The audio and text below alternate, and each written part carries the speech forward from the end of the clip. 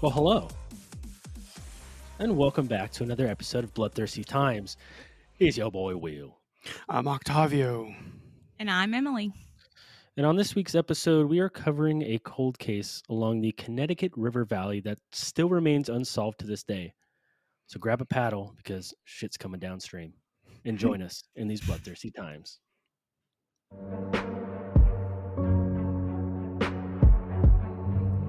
Serial killers do on a small scale what governments do on a large one. They are a product of the times, and these are bloodthirsty times.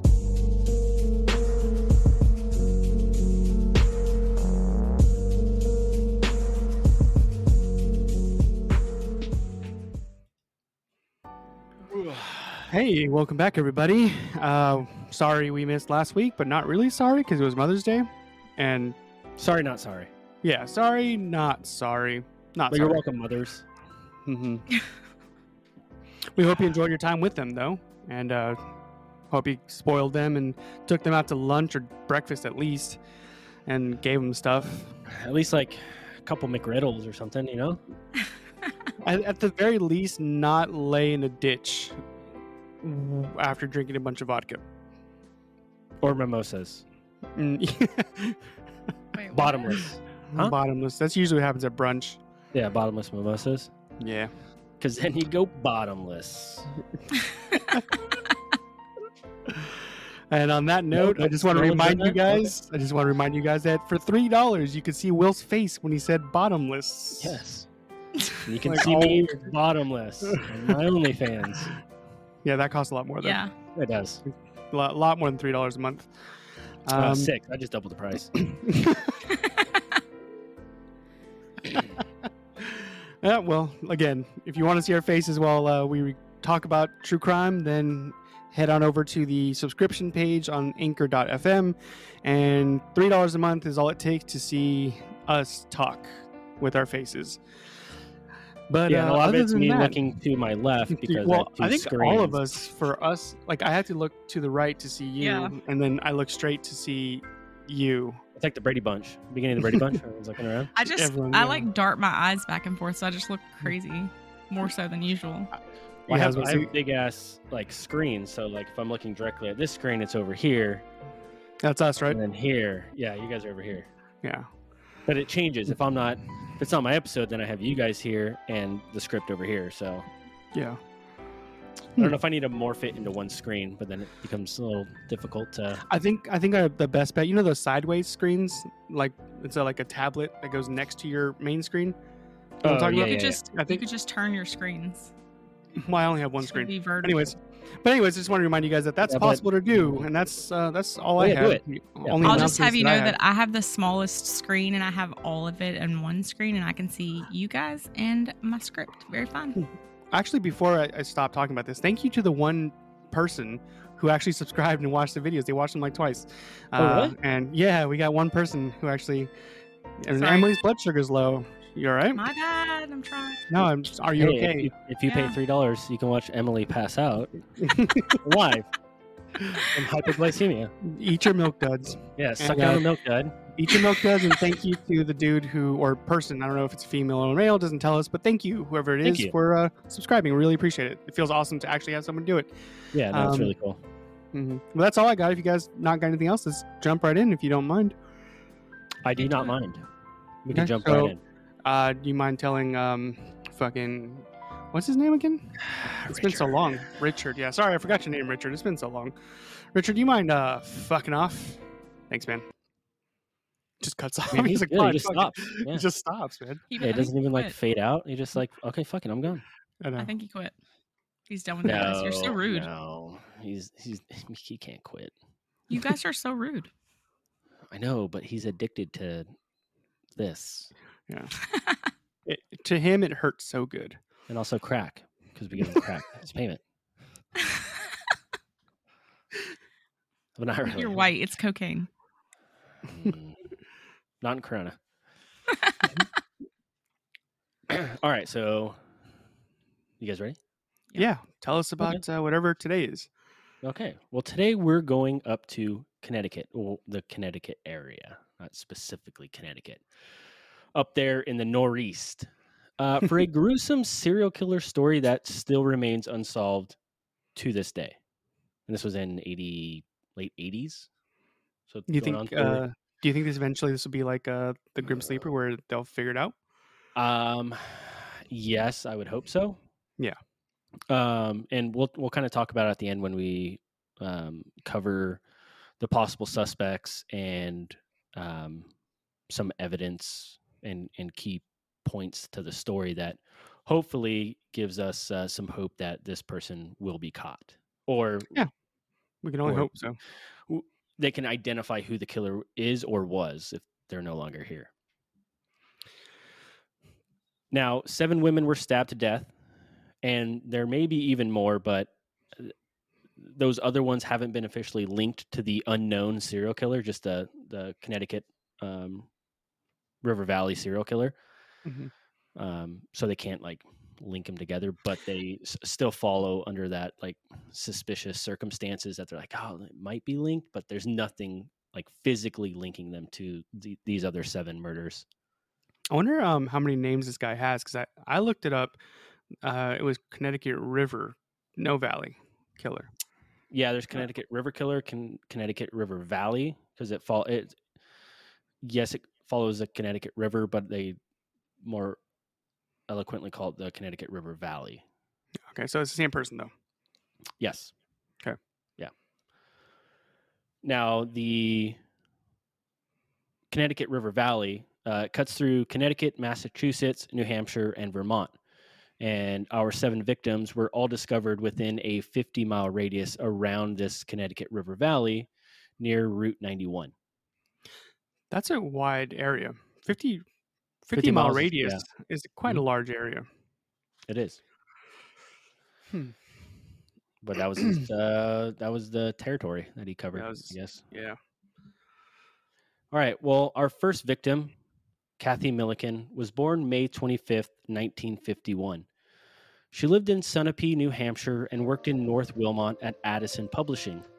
She graduated college in 1972 and worked at the phone company when she was in school. She had married a man named Charles Milliken.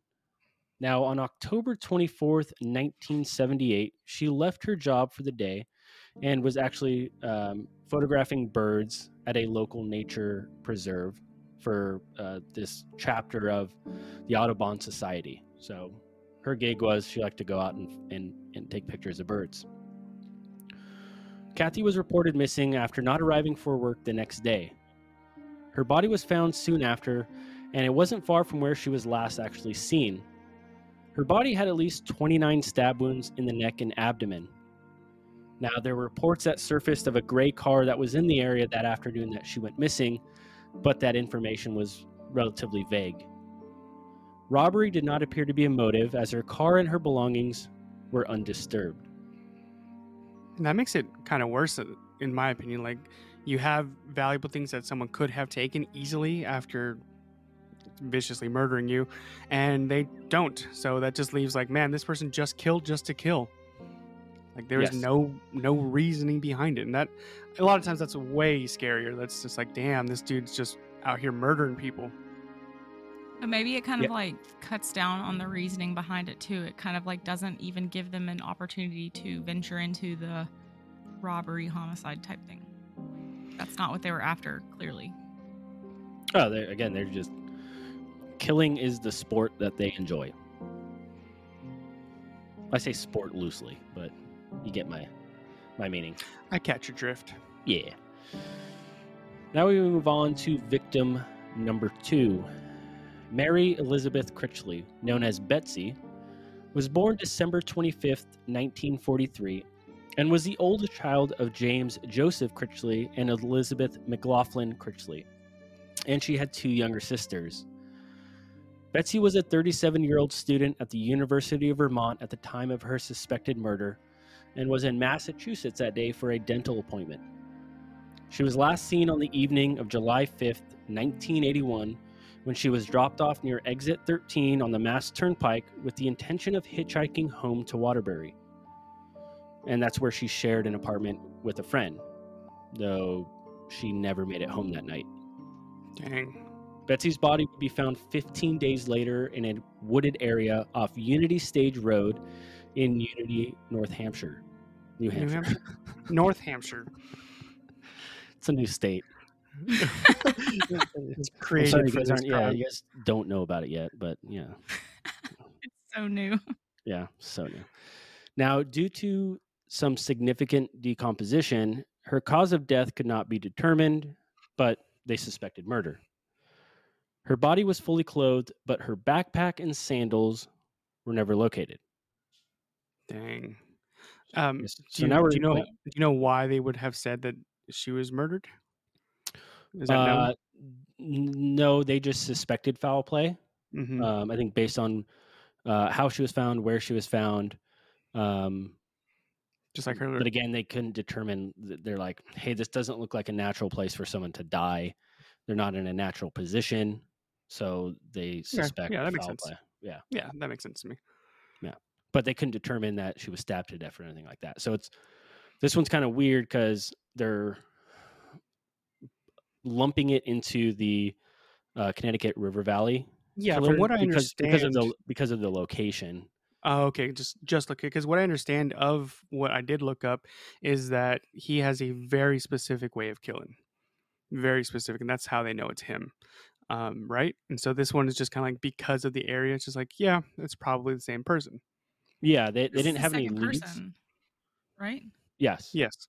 It's like they haven't really come up with even his moniker or anything like that yet. Like, they don't know who's doing this.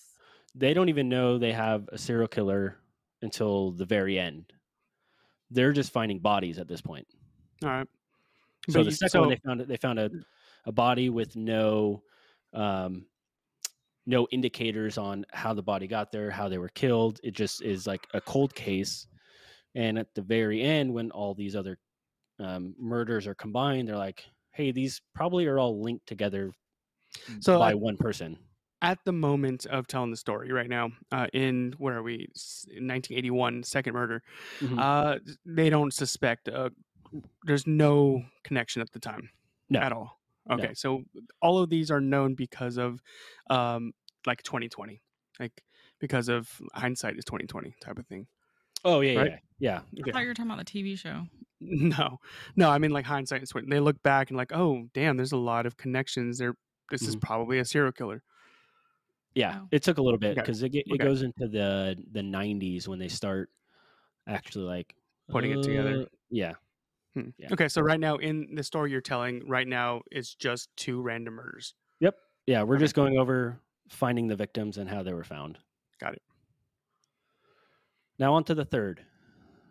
Bernice Courtemanche was born on December 24th, 1966 to Robert Byron Courtemanche Jr. Courtemanche. Did you say Junior? Senior. I was combining. I'm trying to say Courtemanche and senior, and my tongue doesn't like to work that way. Did you say yeah, sure, or yes, sir? Yeah, sure. She was named after her grandmother on her father's side. At the time of her disappearance, she was just 17 years old and was a nurse's aide at the Sullivan County Nursing Home in Beauregard Village. Oh, no. Sources... This is going to be a long episode. It's going to be a long episode. Oh, gosh. Okay. Sources. Sources. So let's do our... Hold on. Just pause real quick. Let's do our vocal exercises, right? The Human Torch has oddly shaped feet. Wait, what? Yeah. Huh? The Human Torch has oddly shaped feet. The Human Torch has oddly shaped feet. Mm-hmm. Yeah. Gotta get the mouth movements down. Now, brown cow. All right. Sources. Mm-hmm. Sources indicate that she was last seen by her boyfriend's mother at approximately 3:30 p.m. on May 30th, 1984, in which she was hitchhiking in West Claremont after leaving work. Now, she was believed to be hitchhiking to her boyfriend's house and was reported missing the day after she was last seen. 2 years later, on April 19th, 1986, her remains were discovered by fishermen just off Cathole Hill Road in Newport. That's when autopsy reports found that she had been stabbed to death with knife wounds to the neck and some type of traumatic injury to her head. 2 years. 2 Why years. did her mother-in-law witness her hitchhiking to her mother-in-law's house? Or boyfriend's mother, whatever. She was last seen by the boyfriend's mother because she was going to Hitchhiking. hitchhike up to the boyfriend's house.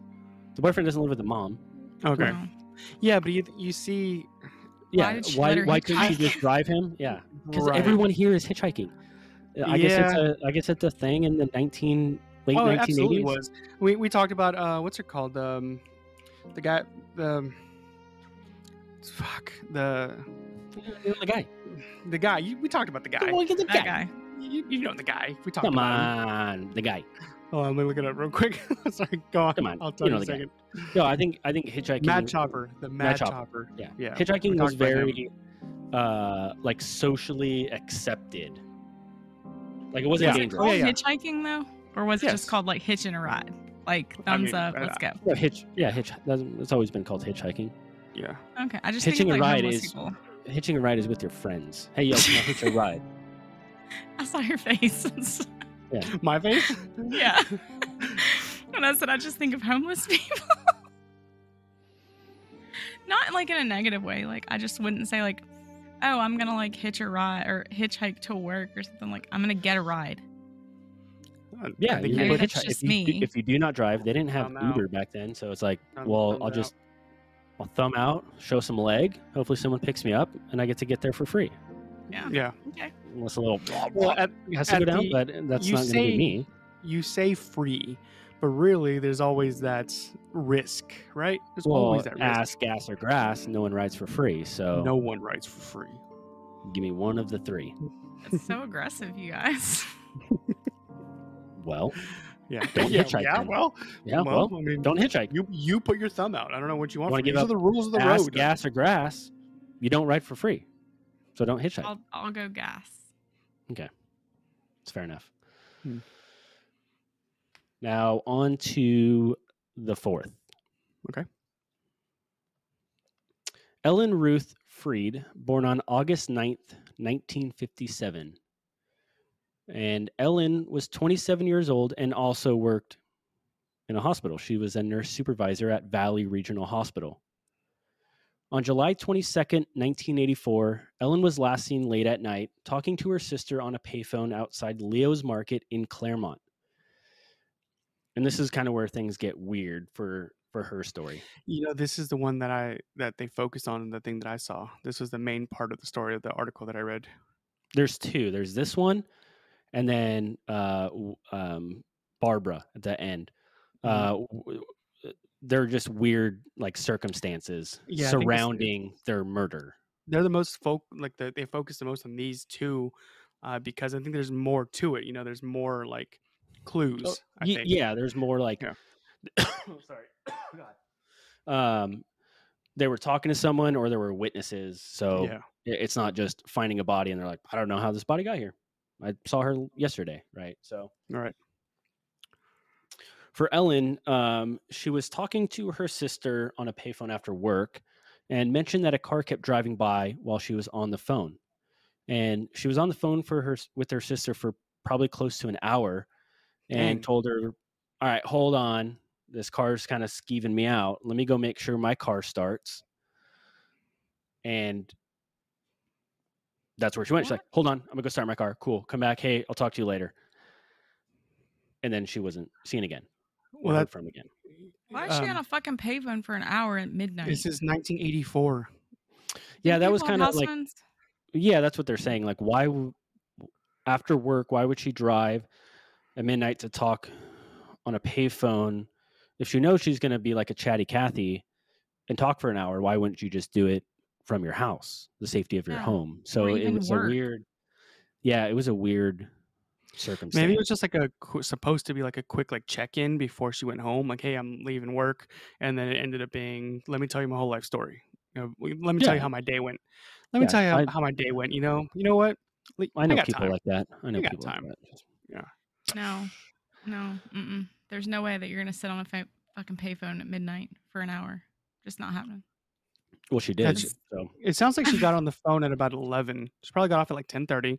Got on the Mhm. phone at about 11 and talked till after midnight. And then that's when she's like, I'm gonna go turn on my car because there's a creepy car out there. Yeah, And I that want was to make it. sure I'm not stranded. Mhm. Now, Ellen was reported missing after she failed to show up for work the next day, and her car was found abandoned on Jarvis Road, which was a few miles away from the store where she used the payphone. Ellen's remains were found in a wooded area next to the Sugar River in Newport, New Hampshire, over a year later, on September Oh. 19th, 1985.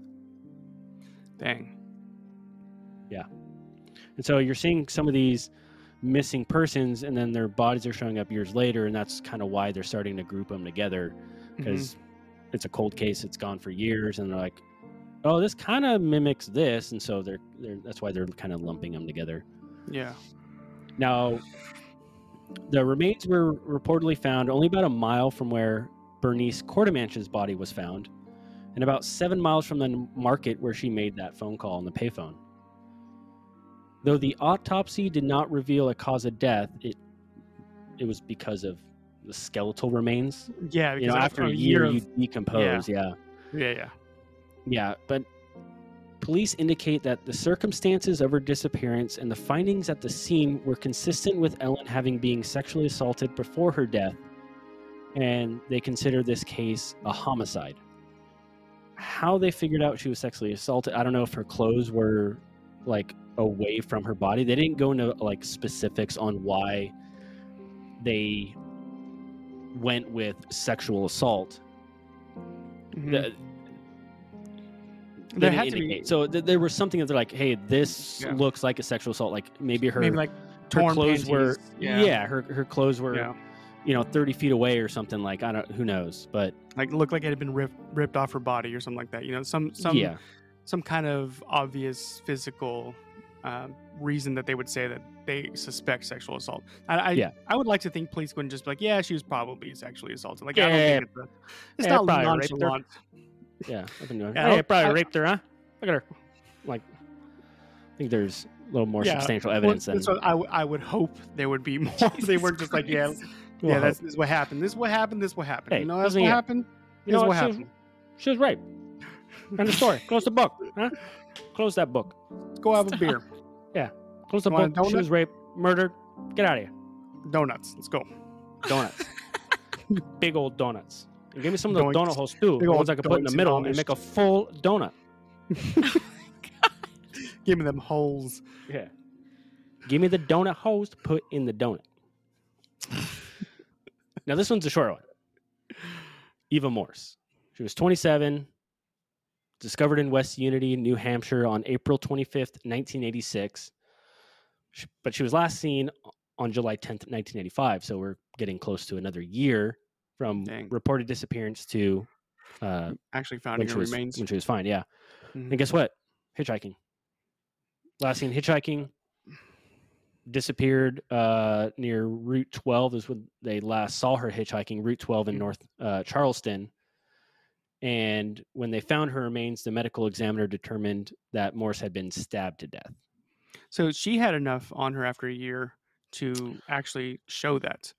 I mean, I guess different temperatures, different areas of a lot of factors in that, right? There's a lot of factors in how you decompose and how quickly. Yeah, and also even with skeletal remains, sometimes if someone stabs you hard and deep enough and they hit bone, you can see like nicks in the bone. Oh, yeah, They can determine like, oh, hey, like this was a knife or a penetrating object that struck the bone based on what they're looking at. So again, there wasn't much on why they determined she had been stabbed to death, whether it was she had more meat on the bone or they found markings on the bone that indicated she was stabbed. And we're on to number 6. Linda Moore was born on April 20th, 1989. Doesn't sound right. Nope. No. Not right. I got bad information. Murdered? Yeah, probably. Was just that when she disappeared? We'll keep that date. Get rid of that. No, because it's 86. Okay. Yeah. All right. So okay, I'm gonna go with wrong completely. Wait, so 69. it was before this one chick. It was before Eva was found then? Where I got my sources, okay, they're wrong. Okay. I should have fact checked. I didn't. She was born. And she was a stay-at-home wife of a contractor, Stephen, and also a mother of 2 children, a boy and a girl. Shut up. What? I just like, well, she was born, okay? Yep. Well, she was born She was born at a date and time. You tell me. undisclosed. So okay. besides taking care of the children, because she was the stay-at-home mother / wife, she was the president of the Rockingham Hospital Auxiliary, where she worked on things like implementing child seatbelt requirements. She was a major proponent for safety measures within that region. On April 15th, 1986, Linda was seen outside in a lawn chair at her Tids Corner home in Saxton, Vermont, around 11:40 a.m., and then again around 2. Now, in between, she was having multiple phone calls with her husband, and then he tried to call her back again around 3 p.m. and couldn't get a hold of her.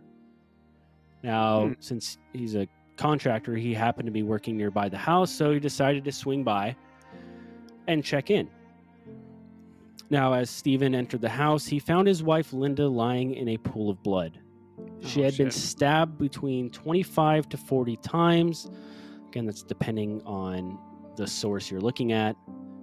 Not defined. She was stabbed a lot. That even at the low end, 25. That's a lot of stab wounds. Yeah. And to walk in on that, dude, you're a contractor down the street. Yeah, and you're like, why isn't she answering the phone? Like, she outside or whatever? I'm gonna swing by. I'm gonna surprise her. How was he calling her? From the payphone. Oh, God. I'd pay for it in the middle of the neighborhood. Okay. No, she was at home. No, he. How was he calling her? Yeah, payphone. Payphone. Okay. Yeah, he's a contractor. He's like, there's a phone right here. Yeah. He's doing what contractors do. Don't work, Just talk on the phone. Yeah. Well, yeah. Usually their wives text them nonstop. Yeah. It's weird. Yeah. What? Now, there were signs of a fierce struggle because Linda had some severe defensive wounds. That was a bad time to laugh. Yeah, do we got to recuse you from this conversation? Yes, she is. Get yourself together, woman. Hold it together. We're talking about murder here. This is not the appropriate time to laugh. Sorry. No, it's not the I mean... It's not the murder? Yeah, that. Okay. Sorry. Okay. Is your blood sugar low? Okay. Let me get a milk dud. Quietly. Okay, go ahead. Okay. Now, the killer was thought to have accessed the home through the back door. And there were no signs of robbery. There was nothing missing. She was just stabbed to death. And they didn't find the murder weapon. He just walked in, at home. Saw his wife, lying on the ground, stabbed between 25 and 40 times. Nothing was gone. So it's why? So he talked to her at 2 p.m. and he, let's say, tried calling her at 3 p.m. So let's say 3:30, he's back at home, I would say. Yeah. So this had to have been within the last hour, right? Yeah, they suspect that the time of death was between 2 and 3.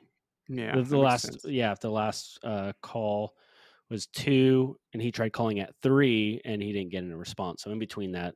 Yeah, so you got to figure. Yeah, you got to figure he got the call or missed the call, and, got in his contractor truck or whatever, then made his contractor drive home. He contracted his way inside the house and then found her. Mm-hmm. Yeah. I feel like you're putting a lot of emphasis on contractor. Contractor. He's a contractor. I don't get it. He just contracts. He contracts. That's a whole different word. Yeah. It's his job. Right. So Linda was 36 at the time of her death. Witnesses, however, did report a man between 20 to 30 years old in the driveway of the home around the time of her death. Ooh. He reportedly has dark hair and glasses. Octavio? What? And carrying a blue backpack. Dark hair and glasses. And I just started looking at you. Oh, yeah. It's you, Octavio. Was I born yet? No, you were not. 1986. No, I still had 3 years. Okay. I was. No, 2 years. 2 years. I'm bad at math. Close. Yeah, I'm bad at math. Yeah, we're close. Mm-hmm. So dark hair, glasses, blue backpack, never located. Now this case So is still So you're telling unsolved. me All this these cases. dude? Yeah, you're telling me this dude's just standing outside, and I mean, I guess I wouldn't think anything if I saw someone dude standing in the driveway of my neighbors, but then he was just gone. Yeah, no, okay, that makes sense. Actually, that's not too.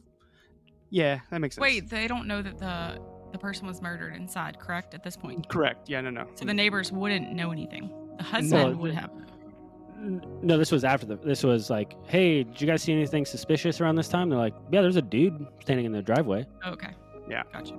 Like I It's not probably, something if I that look at the window, I would see there's a guy standing in our neighbor's yard, but I wouldn't think anything of it at the time until later. The cops like, hey, did you see anything? I'm like, hey, yeah, there was a guy. I don't know what happened to him. No, I have no idea where he went, but yeah, there was a guy standing out there. He looked like a man. Look like a man, dark hair and glasses. Oh, thanks. That helps. Looks like you. Again, this case is unsolved. Goes with all of them. Yeah. And while this was somewhat different of an MO for what they would consider the MO for the Connecticut River Valley killer, because she was found at home, wasn't a hitchhiker, wasn't attacked on the road. The only thing that they were using to link them was the method of killing, the stabbings. That was his MO, or her MO, was stabbing them to death. Way to be Their MO. inclusive. Yeah. We strive to be progressive here at Bloodthirsty Good job. Times Inc. Women can kill. Yeah. Yes, we can. Women can Probably do not stuff as now. efficient, Yeah. not as efficiently, but yeah, They can can kill. vote. They can't decide what to do with their own body, but they can do We stuff. are not going to fucking get on this, okay? Mm-hmm. It's going They to can- lead down a road can- you don't want to go. They can drive-ish. They're That's- allowed eh. to drive. Yeah, allowed. Mm-hmm. Yeah. The reason there's only like 2 women in NASCAR. Don't send us any emails. I'm sorry. I take that back. No, please send us emails. Yeah, please send us emails. Why are there only like 2 chicks in NASCAR? Well, there was one, Danica Patrick, but she's Maybe gone because now, it's so. hot as shit in those cars and no one wants to sit there and drive in a circle for that long. Who has sense? Or they're just not as good of a driver. Mm-mm. You just You gotta push decide. the gas and go. Yeah, yeah. Send us an email. You decide. Yeah, you decide. Why don't women want to drive in NASCAR? Or are they not allowed to drive? Anyways, Yeah. In any case, Go ahead. we're on to the 7th victim. Barbara Agnew was a 36-year-old nurse who lived in Vermont. Now, she had been skiing with friends and was returning home when she went missing on January 10th, 1987, during a heavy snowstorm. Her car was found in a rest stop north of White River Junction in Vermont, which was about 10 miles from her home. There was blood and signs of a struggle in her car, which led to even more concern. The concern being, if she was so close to home, why did she pull into a rest stop? That's the same conversation we had is, why was a phone call made from a payphone instead of at your house? They're saying, why didn't she just continue driving home and instead pull over at a rest stop? Was it was too snowstormy? Couldn't see? Like, Yeah, that's a probably. question that hasn't been answered. Is like, why did she pull into this rest stop? I mean, I guess we'll talk about this as we go on, right? During our thing at the Yeah. end where but I guess since we're talking about it now, in my head, it kind of immediately went to there was a hitchhiker in her car, right? Okay. And he asked her, or they asked her to pull up right here, just right here at this rest stop, drop me off, whatever. And that was it. I mean, that's what my head goes to. Also, aren't they Could be all onto something there. medical at this point? Or is the first one not? Like, they all seem to be. I believe the majority of them were. Sound like I'm from freaking Massachusetts. They were like nurses, or they worked in healthcare. Yeah. Okay. There's a trend we could follow. But so the Bookmark that. rest stop thing, I can kind of make sense of. There was someone else in the car, right? There was maybe some altercation that got her to the rest stop, or maybe like he asked her to pull over, or they asked her to pull over. But the whole having a 1 hour conversation, maybe the girl felt safer on the phone. Like if I'm on the phone, whoever's driving around is less likely to attack me, and that's why she was on the phone for an hour. Why didn't she just get in her car and drive away? I don't know. We'll never know. These She are drove never to know. the site to talk on the phone, but didn't. these are the questions. That I And I never don't. answered. Yeah, the hitchhiker thing he does kind of make sense because it seems to be a very big trend at this time. People are just giving rides, but I can't imagine like a young female, well, young, 36. She's not young, but whatever. Giving someone just a random ass ride in a snowstorm. Well, We'll never know. yeah. Kind of. Now, 2 months later, when the snow began to melt, Barbara's body was found under an apple tree near Advent Hill Road in Heartland.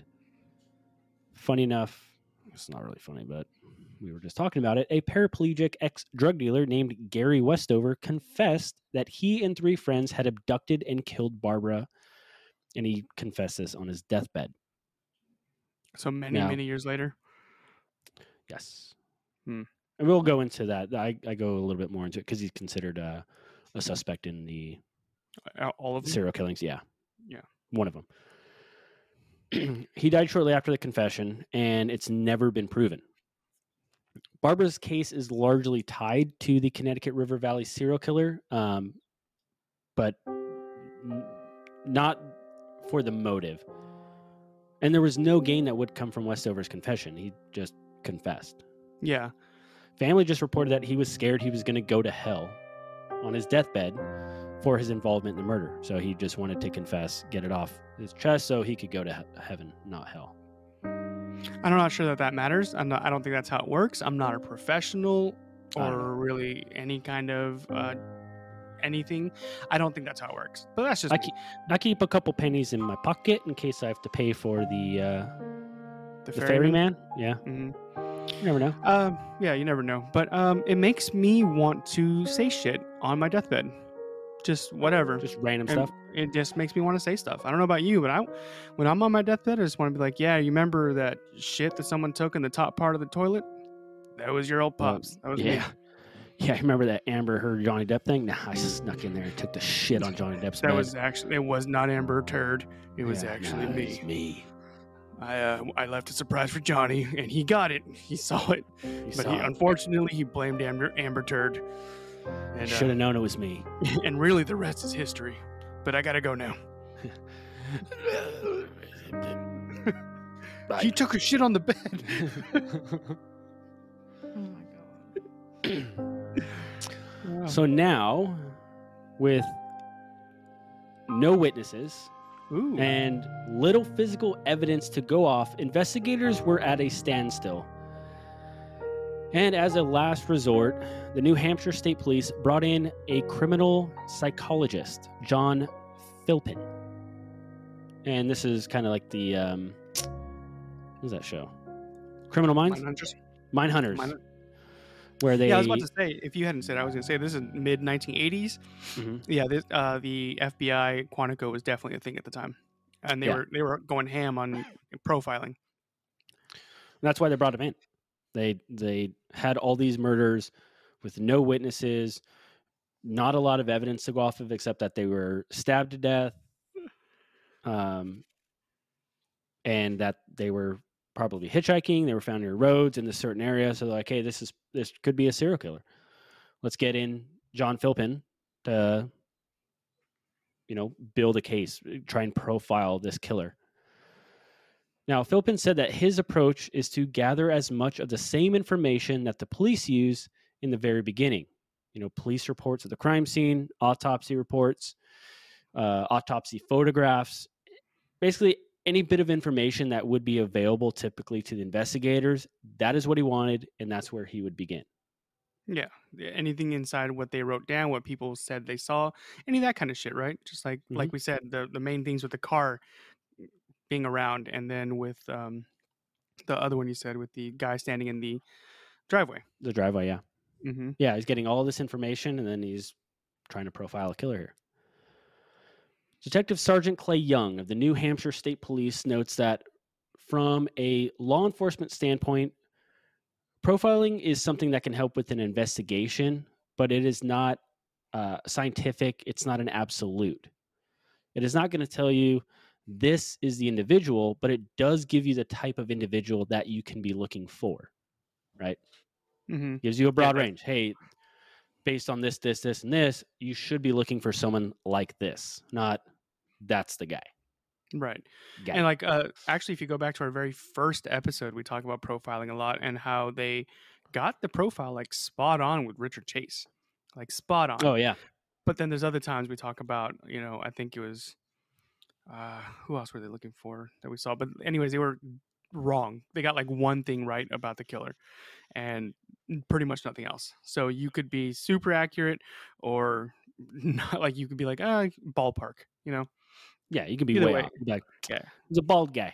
Like, actually, this guy had a lot of hair. It's close, right? He had so much hair. He had other people's hair. It's crazy. Yeah, so weird. But you take the hair off, he's bald, right? So, tomato. Yeah, so it gives you an area to look in. It focuses the beam a little bit on where you should be looking. Looking. Donuts. Loking. It can tell you whether or not you are on the right path, right avenue, or the right approach. Just, hey, we're going to tighten the beam a little bit. This should help you out.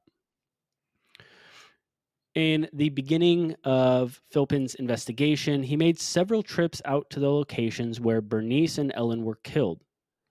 Now, the first few times he went, it was simply to have something of a feel, quote unquote, feel for the place, because he had several questions he wanted to answer. Now, what could he hear? Like, what could he smell? What was the place like? What would it have felt like to be there? How could this crime, this very bizarre dance between two people, how could it have been choreographed in this space? How could it have happened? I don't know what you're going for, but it worked.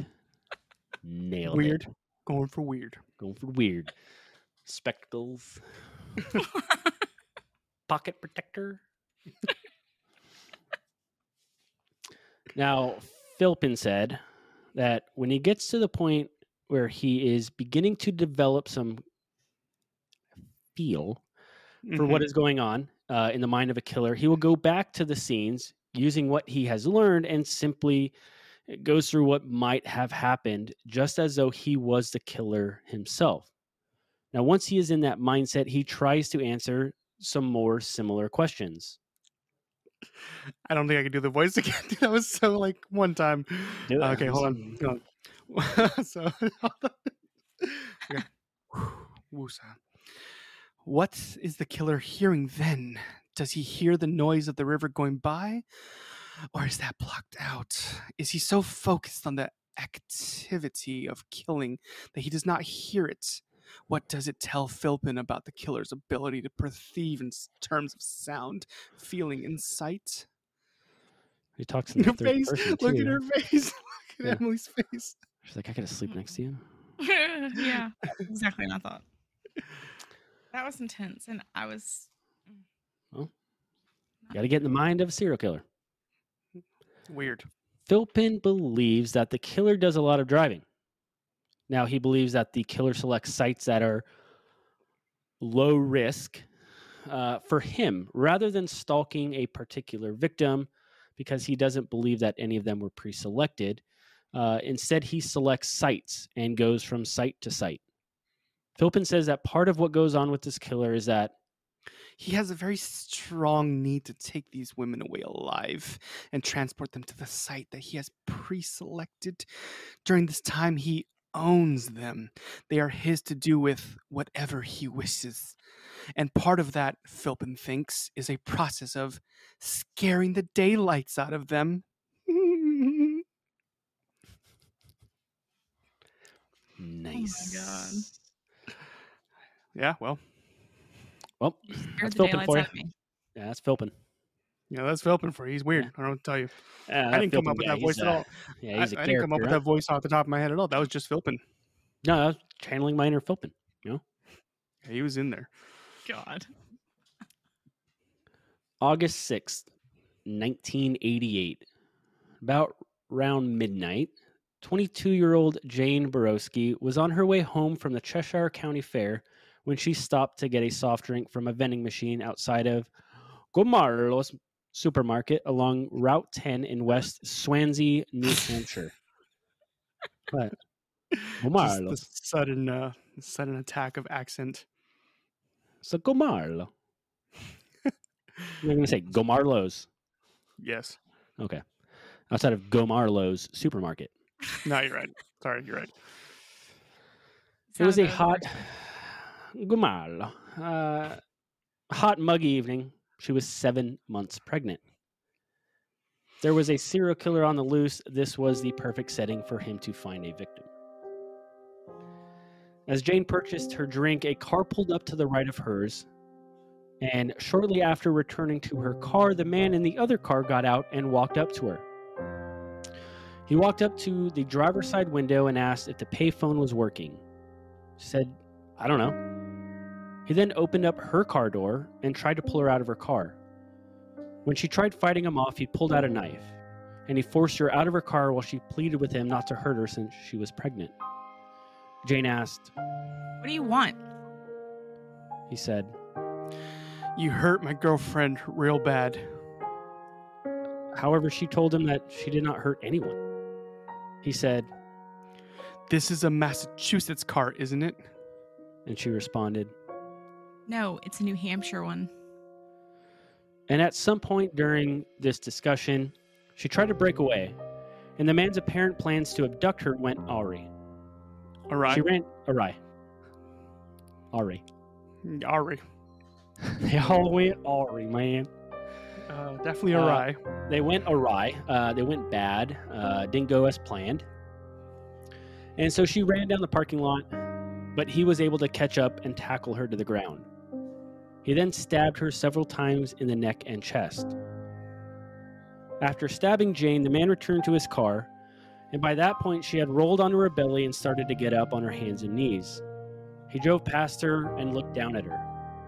He then drove away from the parking lot, leaving her for dead.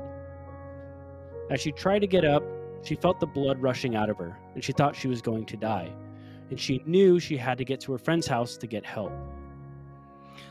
Dang. That's well, that reminds me of Lonnie's victim that survived. Oh, yeah. I was watching, yeah. She somehow managed to get all the way 3 blocks to her friend's house. This reminds me exactly of that. Yeah, It's this case crazy. is really giving me Grim Sleeper, like a lot of Yeah. flashbacks from that story. A lot of Yeah, similarities. it's like, fight or flight kicks in. Yeah. You can just Definitely. lay I there mean, and die, or you can use your survival instincts and get the hell out of there. Yeah, I mean, I don't know that I have that kind of fight in me. I would like to think I do. I don't. These women are way above in any kind of bravery that I think I have, man. To keep going and like survive like this, takes a lot of cojones. Mm-hmm. I think you could if you were, Yeah, You that's had what I'm to. saying. I would like to think that I would, but you know what? When it comes down to it, I'm a real big baby. Yeah, I would just lie down and be like, I guess This is I'm gonna it. die. Oh, the blood is so But warm. it's hard to stifle that millennial feeling of like, fucking finally. Yeah.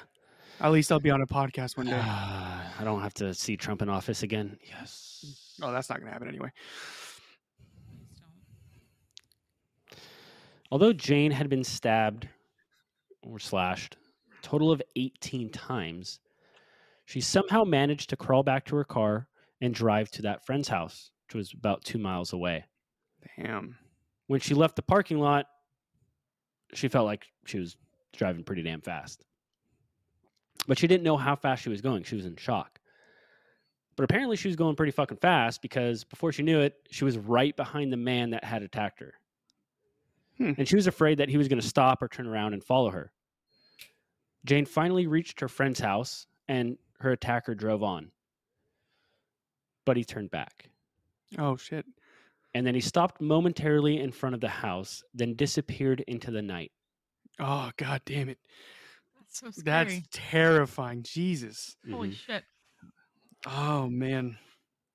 Yeah. But I don't mean like this is probably a bad time to make jokes, but this kind of just reminds me of Wolf of Wall Street, where he's in the Lamborghini after taking a bunch of pills, Oh yeah.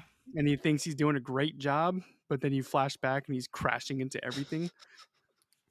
Yeah, it's the He's like crawling out of the car. Yeah, he's you get in crawling your out of car the car. and drive, and you're like, I'm doing so good. I think I'm going really. I don't think I'm going that fast. And then all of a sudden, you're right on the guy that just freaking You're tried to apparently murder you. going 90 Yeah. miles an hour. Yeah. That's so. I mean, back to what you said though. Like that literally gave me chills up my spine that he just stopped outside the house. Probably wrote down an address. He wrote down that. He wrote down that address, and it's just one of those things that it really, literally it gave me chills. I don't know how to explain. Like that is a terrifying thought. That he turned around and then stopped in front of where you parked. Yeah, you're trying to get to safety. You watch him drive past, and then he comes back and stops right in front of the driveway, and you're like, fucking come on, please. Leave. And Leave. then he leaves. Meanwhile, Jane got the attention of her friend who came to her aid when she collapsed on his porch. Police and paramedics were called, and miraculously, none of those stab wounds hit any vital organs or her 7-month-old baby, her fetus. Oh wow, That's Yeah, crazy. she was pregnant. yeah. And then 2 months later, she gave birth to a baby. Did you say that earlier? And I don't remember it. Yeah, he did say it earlier. In the Oh, beginning. dude, for some reason I forgot you said that. I was just like, oh shit, she was pregnant. That's right. Yeah, she was pregnant. But no vital organs, didn't hit her baby, and then she gave birth 2 months later to a baby girl. That really is miraculous. Yeah, she was one of the lucky ones. Yep. So God wanted that baby to be born. That's for sure. Yeah, for sure. But also, you got to think of the pressure that puts on the kid. Like, you survived a brutal attack. Now I got to do great things. Like, thanks, Mom. Yeah. Yeah, there was some, I don't think I included it, but eventually her baby got diagnosed with cerebral palsy. So healthy in the beginning, but. Yeah, that's unfortunate. That's super sad. Yeah. Maybe blood loss. Maybe. Yeah, there's probably something that. So there was a correlation between it. So had the baby, but there was some damage. There were some repercussions to that attack. That sucks. I'm sorry. Yeah. Now Jane met up with Philpin and agreed to undergo hypnosis. We talked about that Yeah, we talked about it several times. God, which one was that? Recently, it might have been the one you did. Yeah. Terrortown, USA. Yeah. So same thing. Yeah. We're going to go through some hypnosis. And she was able to provide a graphic eyewitness account of her terrifying ordeal. From what she said during the session, it became clear to Philpin that she was not stalked. And her decision to go to the fair that night was a last-minute one. She had no sense of anyone following her, either going to the fair while she was at the fair or leaving the fair. She was able to supply very specific details of the man getting out of the car and coming up on the other side, who was the one making her remark about the payphone. Yeah. Philpin said that the man is very deliberate, methodical, and calm. Based on Jane's description, he does not get rattled. He's very much in control of the situation and is very patient about what it is he is going to do. She recalled that he seemed so calm and cool about everything throughout the whole ordeal. She said he never got mad or showed nervousness. Everything was just as if it didn't bother him. According to Philpin, what Jane described was a tremendous struggle and a tremendous amount of resistance on her part. The desire to protect her baby. But at some point during the assault, it was as though she had done everything that she could do and she simply couldn't do anymore. So she stopped struggling. And that's when the assault stopped. According to Philpin, it seemed as though the greater her resistance, the more determined the killer was. And as soon as her resistance began to wane, the attack ended. So this has given Philpin a lot of information about this guy's profile, right? Mm-hmm. Like this has definitely made his assumptions of the guy way more in depth, because there's a lot of information to unpack there. There's a lot going on in that sentence, or what she told him anyway. Mm-hmm. Yeah, he's getting a really good psychological evaluation of who the can't say killer, attacker was. Right. But yeah, as she stopped resisting, the attack stopped. So it shows like, okay, well, this is a game to him. Yeah, he's in it for the fight, not for the sport, not So there's I mean, I guess I don't have enough information to talk about it too much, but there's a thing of process killers, product killers, and stuff. I think this guy was a process killer. He wasn't interested in the end product. He was interested in the process of killing. Yeah. So that's what got this guy going. Well, that's, when you have killers that using a knife as the primary weapon to kill, it's a very intimate. Yeah, it's very up close and personal. Yeah, method of killing versus taking a gun and shooting someone. Yeah, it's almost detached. You understand that there will be a struggle. Me coming at someone with a knife, there's going to be a struggle, and I think that's the joy that this person gets out of that type of killing. I can agree with that. Yeah. Philpin next had Jane try to recall the drive to her friend's house. She remembered coming up behind another car and realizing that it was her attacker's car. He asked her to focus on the car's license plate. She said it had the numbers 662. However, the license plate was too dirty to read the rest. She was also able to describe the car as a 75 to 85 Jeep Wagoneer. It's pretty specific. That's pretty specific. I think she's pretty confident on that. Mm-hmm. Yeah. And after getting the description of the attacker's car, one of the things police decided to do was see if they could identify it. And in order to do that, they enlisted the help of the state of Vermont, the state of New Hampshire, and the state of Massachusetts. And they generated a computer printout of all Jeep Wagoneers that were registered at the time in those three states that matched the description that Jane had given them, and also narrowed it down. They could narrow it down license plate wise, like seeing the first, 662. Okay, narrow it down. They were able to narrow it down to 1,350 Jeeps throughout that New England area. But I mean, after all that, they still couldn't pinpoint one. I mean, that's still a lot to go through, though. 1,350 is a lot of vehicles to check one by one. Yeah, it's over three states. Dang, that's quite the search. I mean, but according to this, they finished it and didn't get a single lead from it. Yeah, none of those leads pointed them towards a suspect. So now, once again, investigation was stalled. But with one crucial difference, the police still do not know who the killer is. But thanks to Jane's eyewitness accounts during that hypnosis, they do believe they know what he looks like and also how he thinks. Philpin, and this is when Philpin goes into the psychiatric breakdown of this killer or this attacker. Philpin believes that the killer is a loner type, a person who prefers his own thoughts and fantasies, does not like intrusion, and his voice... You got this. He does not like intrusion. His view of women is extremely negative to the point of hostility, to the point of viewing them as arrogant, intrusive types of people.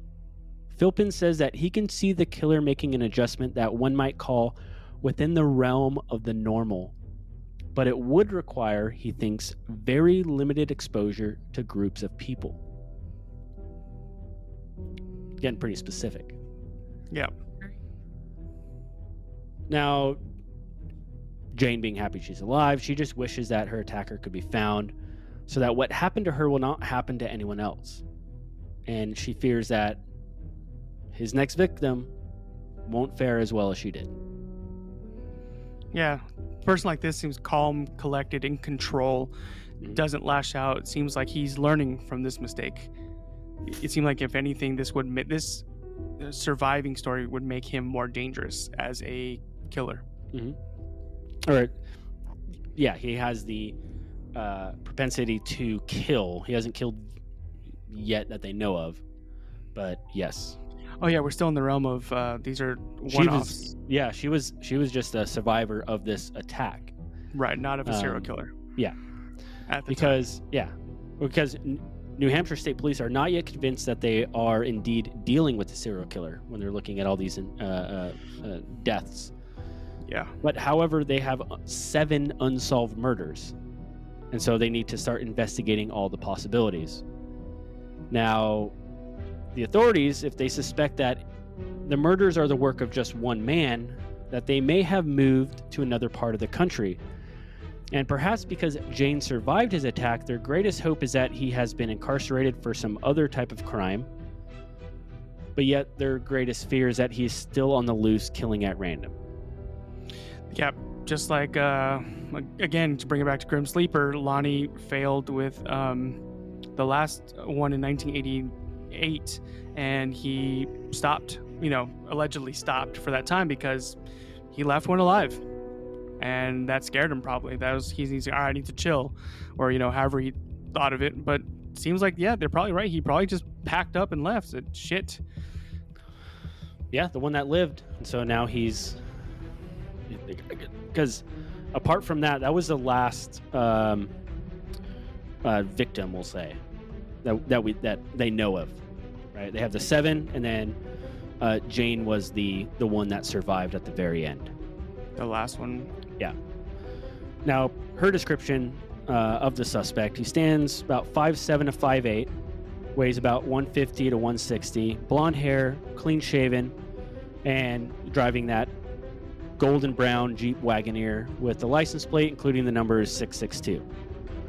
Now, he was in his mid-30s to early 40s, and Jane described him as normal looking. So average. Average. Doesn't stand out. If I had blonde hair, that I matched the description.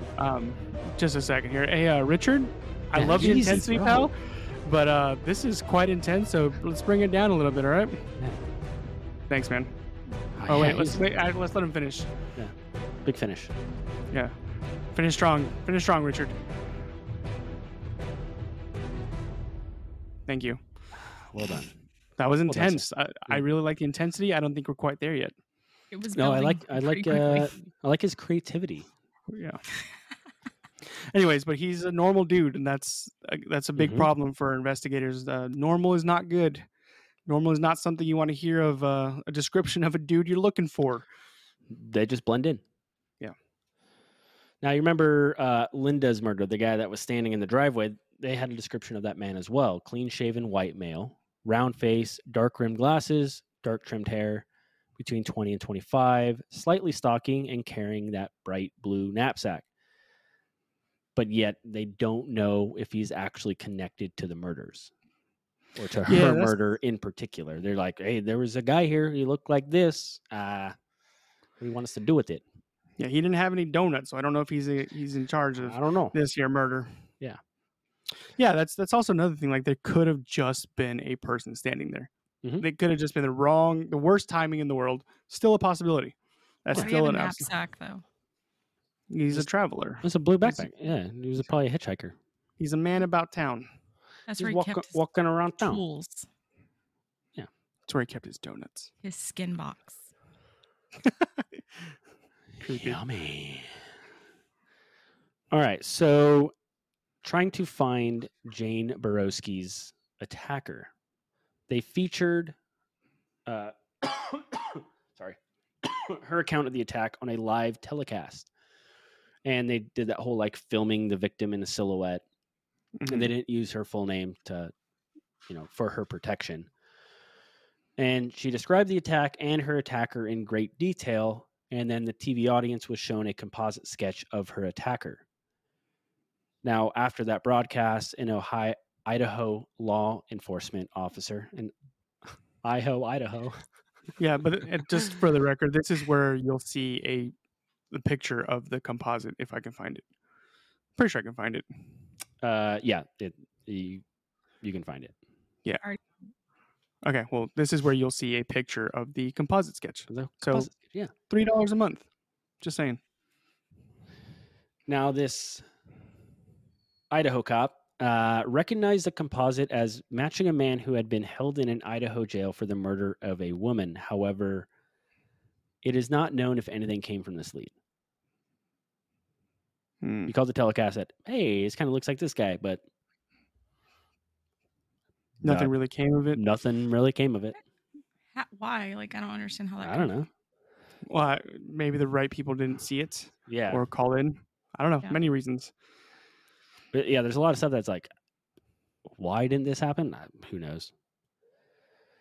Now, since her attack, Jane has been hospitalized for depression, suicide attempts, and other mental issues. And that's kind of when they dive in. PTSD in general. It sounds like. Yeah. And then again, they kind of dive into her daughter being diagnosed with cerebral palsy. So yeah, that's a rough. Just one happenstance encounter, man, it just changed everything. That's a lot of people don't think about this kind of stuff. They hear about the crime and what happened, but it lasts forever. These things don't just stop for these people. No, there's long-lasting, lingering mental damage. Toll. Yeah, that's done. But now let's work into some suspects, potential suspects. One being 56-year-old Michael Nicolau, who was a Vietnam veteran and former Army helicopter pilot. In 2001, Rose Young asked private investigator Lynn Marie Carty to look into the December 1988 disappearance of her daughter, Michelle Marie Ashley. Michelle and Nicolau had 2 children together, and then she vanished from Holyoke, Massachusetts. Holyoke. 4 months after Jane's attack, Michelle's family believed that he had killed her. And although she had plans on leaving him, Michelle, she also told Rose that if she ever went missing, Nicolau was responsible. And then shortly after her disappearance, Nicolau left the area with their children. Now, shortly after taking on the case, Carty located Nicolau in Tampa, Florida. Initially, he said, I don't know, Michelle. I don't know what you're talking about. Eventually, he said that Michelle had run off with a drug dealer and abandoned the family. And he also said that their children were all right and with him. However, he reportedly told others that Michelle was dead. Dang. 4 years later, what's that? This guy is just all over the place. Not a reliable witness. No. At all. He's like, yeah, I don't know her. I'm like, nah, I know her. She's dead. Fast forward 4 years. New Year's Eve, 2005. He tracked down his estranged wife, Eileen. This is previous. And been hiding from him at her sister's West Tampa home. He shot Eileen and Eileen's 20-year-old daughter, Taryn, to death. He then committed suicide. And fortunately, his and Michelle's children were not harmed. Oh, that's good. After Carty learned about the murder-suicide, she decided to reinvestigate Michelle's case and started researching murders in the Northeast in the 1980s and soon learned about the Connecticut River Valley murders. Now, she found several coincidences between them and Nicolau. Several victims were nurses. Carty discovered that Nicolau's first wife was a nurse and his mother worked at a hospital. He had spent some time in New England since at least 1978 when Kathy was killed. She was the first victim. He was in the general vicinity at the same time as most of those murders. Michelle's family lived in Vermont in the very heart of the Connecticut River Valley, and he had driven all over the valley when visiting her relatives. The couple were fighting around the same time of Jane's attack, and he reportedly drove down the same road where she would be attacked. His residence at the time was close to Route 91, and he had visited the hospital where Barbara worked within a few months of her death and was visiting relatives nearby when she disappeared. Carty would also examine Nicolau's psychiatric records from a stay at a Miami Veterans Hospital. And according to the records, he felt guilty over being involved, or he had some guilt, PTSD, over being involved in killing civilians during combat in Vietnam. No. Vietnam. Vietnam. It is also said that he could become violent when threatened. Interestingly, Nicolau was tried along with 7 other soldiers for strafing civilians. Shooting Strafing. civilians. Yeah. Okay. However, the charges were dropped, and medical records showed that he had chronic nightmares and intrusive images about combat experiences, and he would reportedly see the faces of people he randomly killed while in a helicopter. Several people who served with him said that he enjoyed killing, and when he was not in combat, he reportedly would go off with his knife and find other opportunities to kill people. So wait, you're saying this dude would just go What? out and just He would just go off, take off with his And knife. his friends knew this. They just were like, okay, yeah, that's cool. That's how he blows off steam. Yeah, it's Nicolau. I think also that's Vietnam. I think dudes just go Nam. crazy, and I don't think that's normal. I think you got to think of the context of just like killing brown people in that area at the time. Like, probably wasn't that uncommon.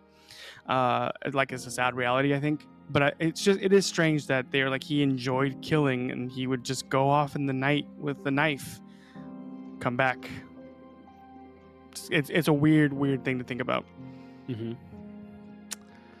Yeah, Carty had asked New Hampshire authorities to look at Nicolau, and they later noted that he was a person of interest in the murders and planned to compare fingerprints and DNA from the crime scenes to him. In July 2006, she contacted Jane, and told her about Nicolau. And after being shown several photographs of him, Jane said that she was almost certain that he was her attacker. Police indicated that he matched the physical description of her attacker. He also matched the description of the man seen near Linda's home. And Philpin also believed that Nicolau was connected to these murders. Wait, this was 20 years later, right? This is in 2006. Mm-hmm. So, yeah, somewhere around there. Yeah. So, like 17 years after the last murder or Yeah. attempted murder. Yeah. A long time has passed. And he's already dead in this situation. They're just trying to link him to the murders.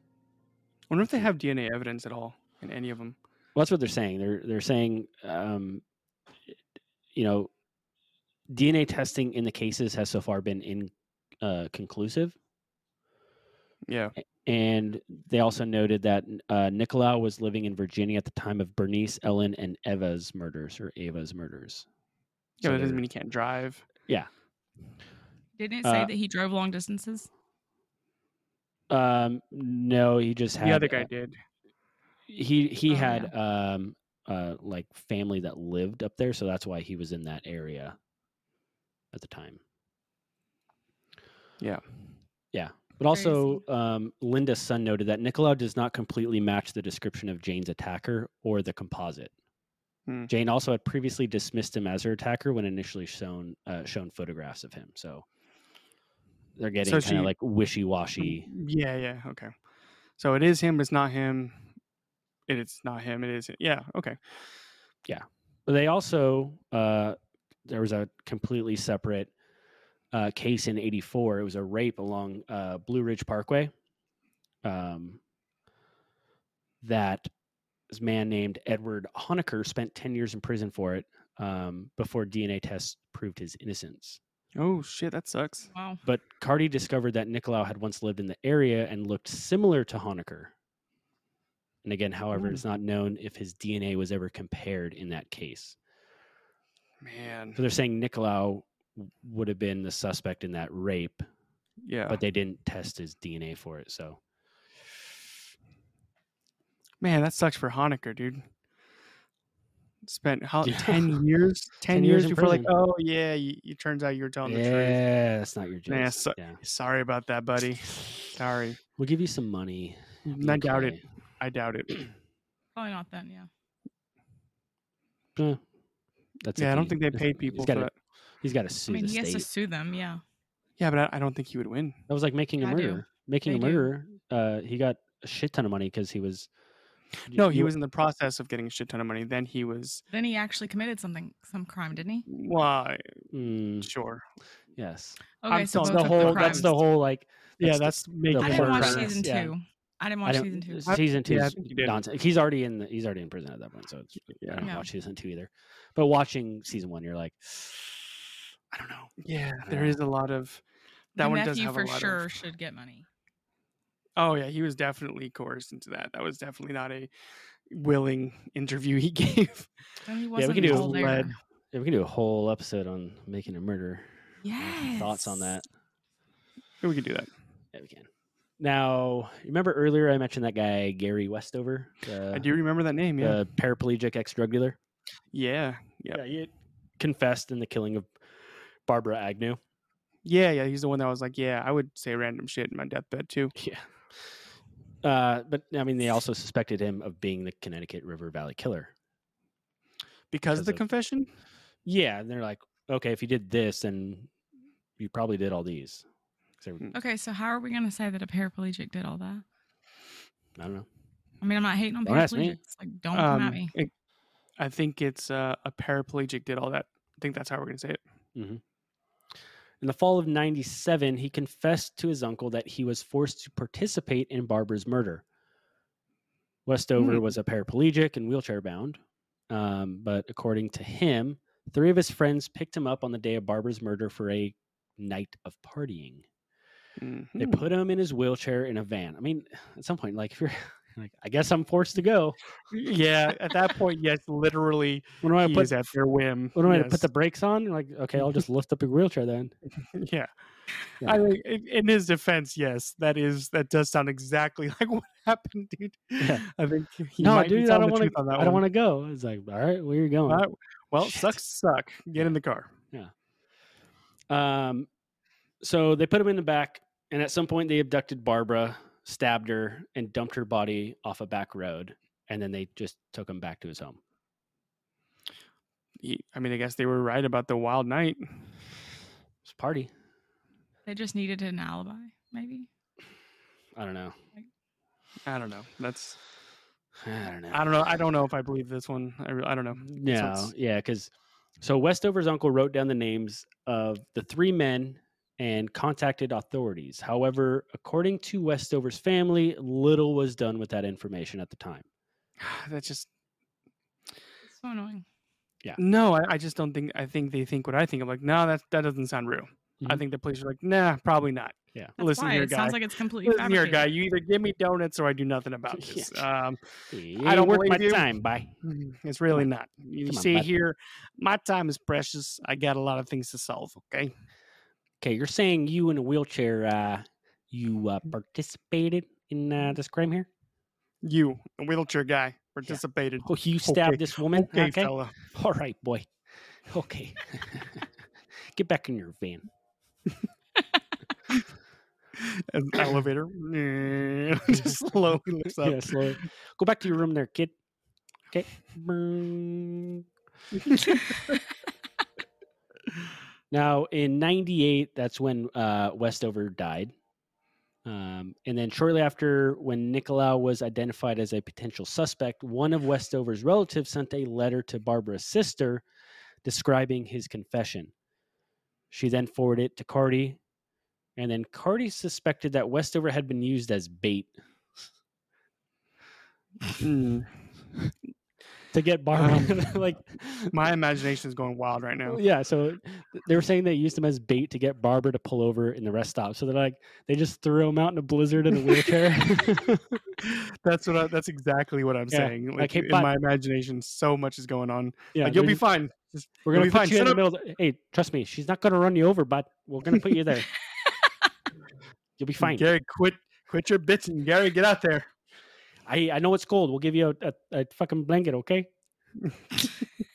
Can't feel your legs anyways.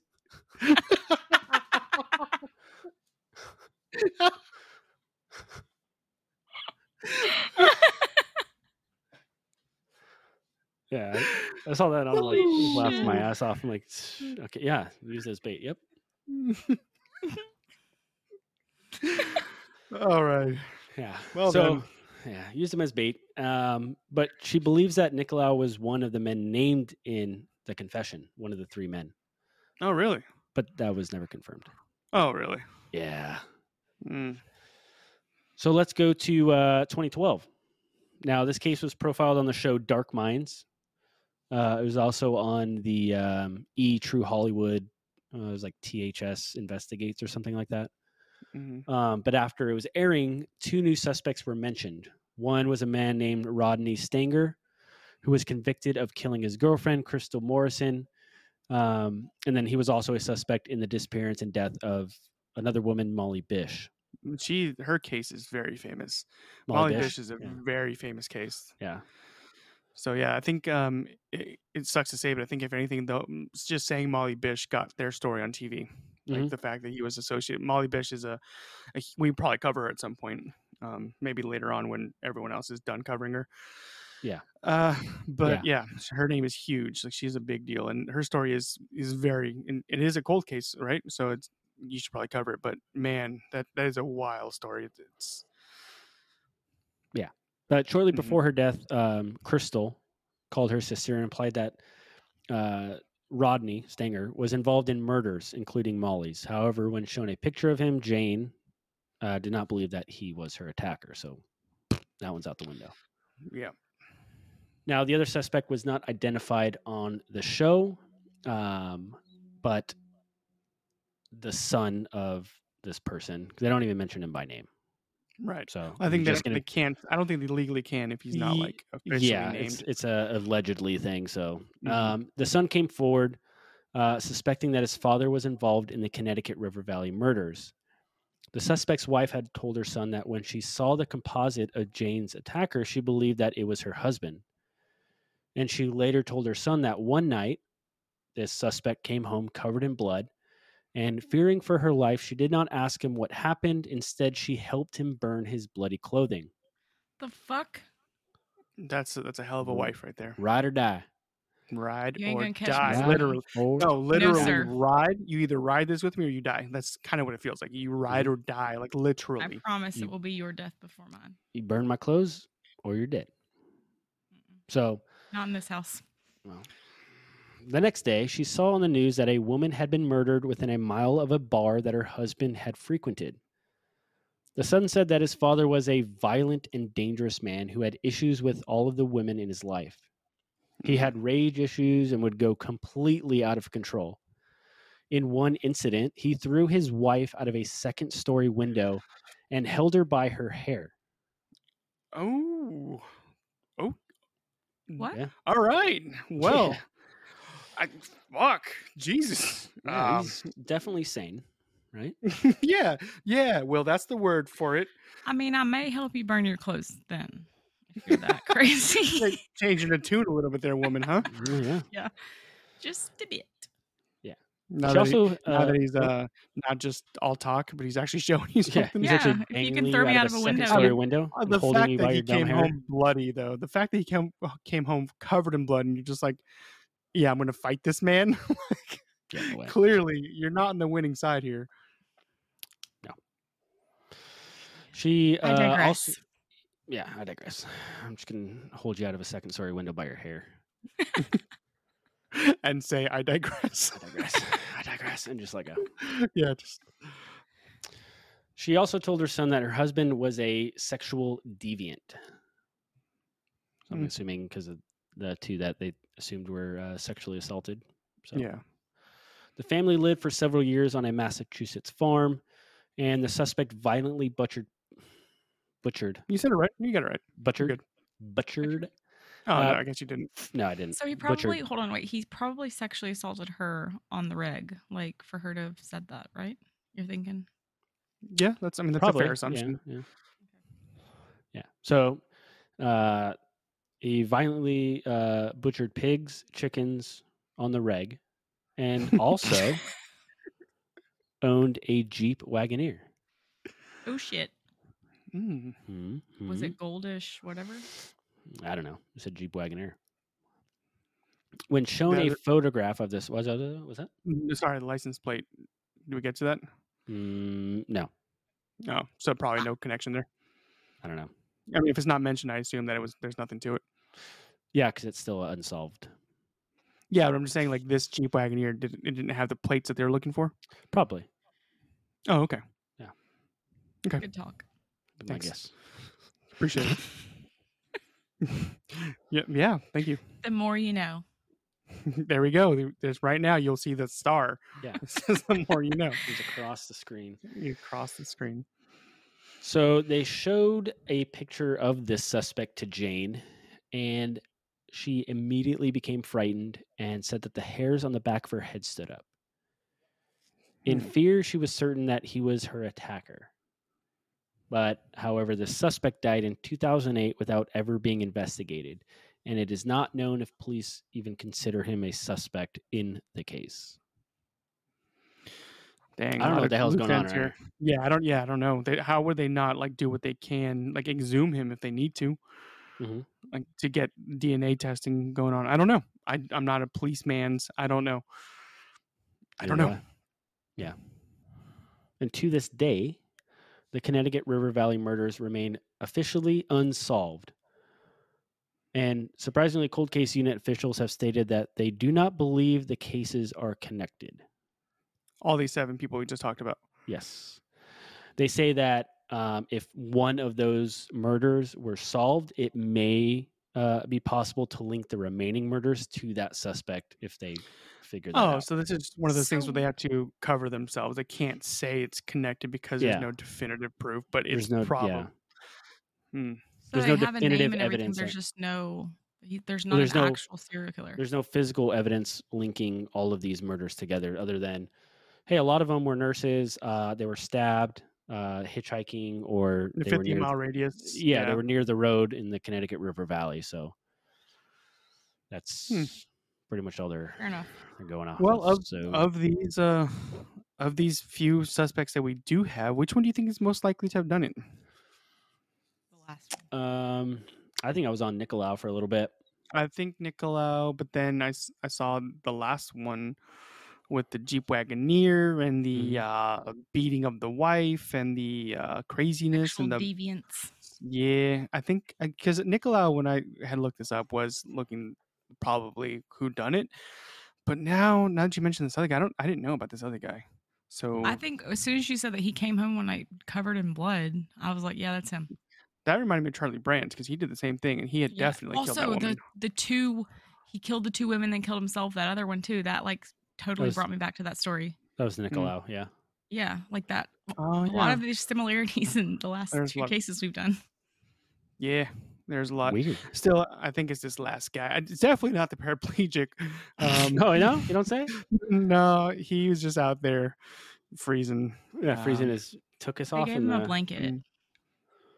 Yeah, I don't think he was that guy. No. Like I said, I think he was saying shit just to say shit. No, Yeah. maybe he really did participate in some deviant activity, and like he just felt like On he had to get it off one his of them? chest. Yeah, Yeah, they're saying he was just a bait. He's like, well, I didn't do it. I just happened to be there. I was just sitting in a wheelchair minding my fucking Yeah. business. Put me in the middle of the road, man. Yeah, I still think, the last guy for sure. That Yeah. guy is insane. The mysterious. And, the non-named suspect. Mhm. Because even like the But I fact don't really that understand how they can say he's a non-named suspect if the son is coming forward saying that his father. Okay, the son has a name and the son officially. came forward, but why is it not known? Because the son has a name. He's able to speak for himself about his father, regardless of his father having been brought in as a suspect or not. They have names. because you can't. I mean, you can Yeah. go around like Yes, you saying can. people done it. Yeah, but it doesn't mean that officially they have to listen to you. Like list if they list your name and you're the son, then they can easily connect you to the dad. Like there's no reason to like legally say this guy is a suspect because he's not. He's technically not. But There's he just someone seems saying most legit. right, but the police don't consider him a suspect. He's just a dude that someone says done something. That doesn't mean that he is. That's just someone said it. It doesn't mean shit. I feel like Honestly, this is a lot of sloppy police work. Also, yeah, it does feel like there's a lot of like degaff, like whatever's donuts. Yeah, hold on. I'm trying to find the name because I can. There's another source. Yeah, but I just again like the whole coming home covered in blood and then the way he abused his family. Like I think we made a couple jokes about it, but it's not funny. It's just like this is a very, like you said, violent and dangerous man, and he has issues with all of the women in his life. This is clearly someone that would do the things that were described in the episode. Absolutely, I believe. And then he had a Wagoneer. I really do think it was his last unnamed I really person. wanted the tag information and the color Nicolau of had a that. Jeep as well. Did he? Oh, is that the correlation between all of them? Yeah. But whose license plate was 662? And I guess with Nicolau, the whole running off into the dark with a knife in Vietnam. Yeah, no, I'm still on Team Gnome Name over here. Yeah, me too. Yeah, I tried looking for one of the sources to find the name because they did mention it, but I don't know where it went. Yeah, it's probably smart that we don't say it anyway. Yeah, sure. But let us know which one I got for you. Yeah, let us know which one of the last few people you think could have done it. Was it Nicolau? Was it Paraplegic Man in the cold? Or was it this unnamed person who is incredibly violent and dangerous in general? He butchered pigs and chickens regularly, so this guy's just out there. Butchered him. You butchered him. Yeah, you want to butcher that? And on that note, check us out on Facebook and Instagram at Bloodthirsty Times, TikTok at Bloodthirsty Pod, and email us with any stories or questions you have at bloodthirstypod@gmail.com. Check out the like we said, like I've been saying the whole episode, come watch us talk about this. Yeah. And I think we're going to have to separate it because I can't change the price on it at all. So I think for side stories type of stuff, we're going to have to do a Patreon. If we're going to be talking about little mini episodes, we're just going to have to go on Patreon because I couldn't figure out how to change the price on Anchor. I think it's set. $3 is all it's ever going to be. Cool. So, yeah. And if you want to get technical, it's $2.99. It is $2.99. And we probably get about maybe $2 of it. But yeah, that's all I got. I hope you enjoyed this episode, and we'll see you next week. Yeah. See you next week, guys. Love you. Bye. Bye.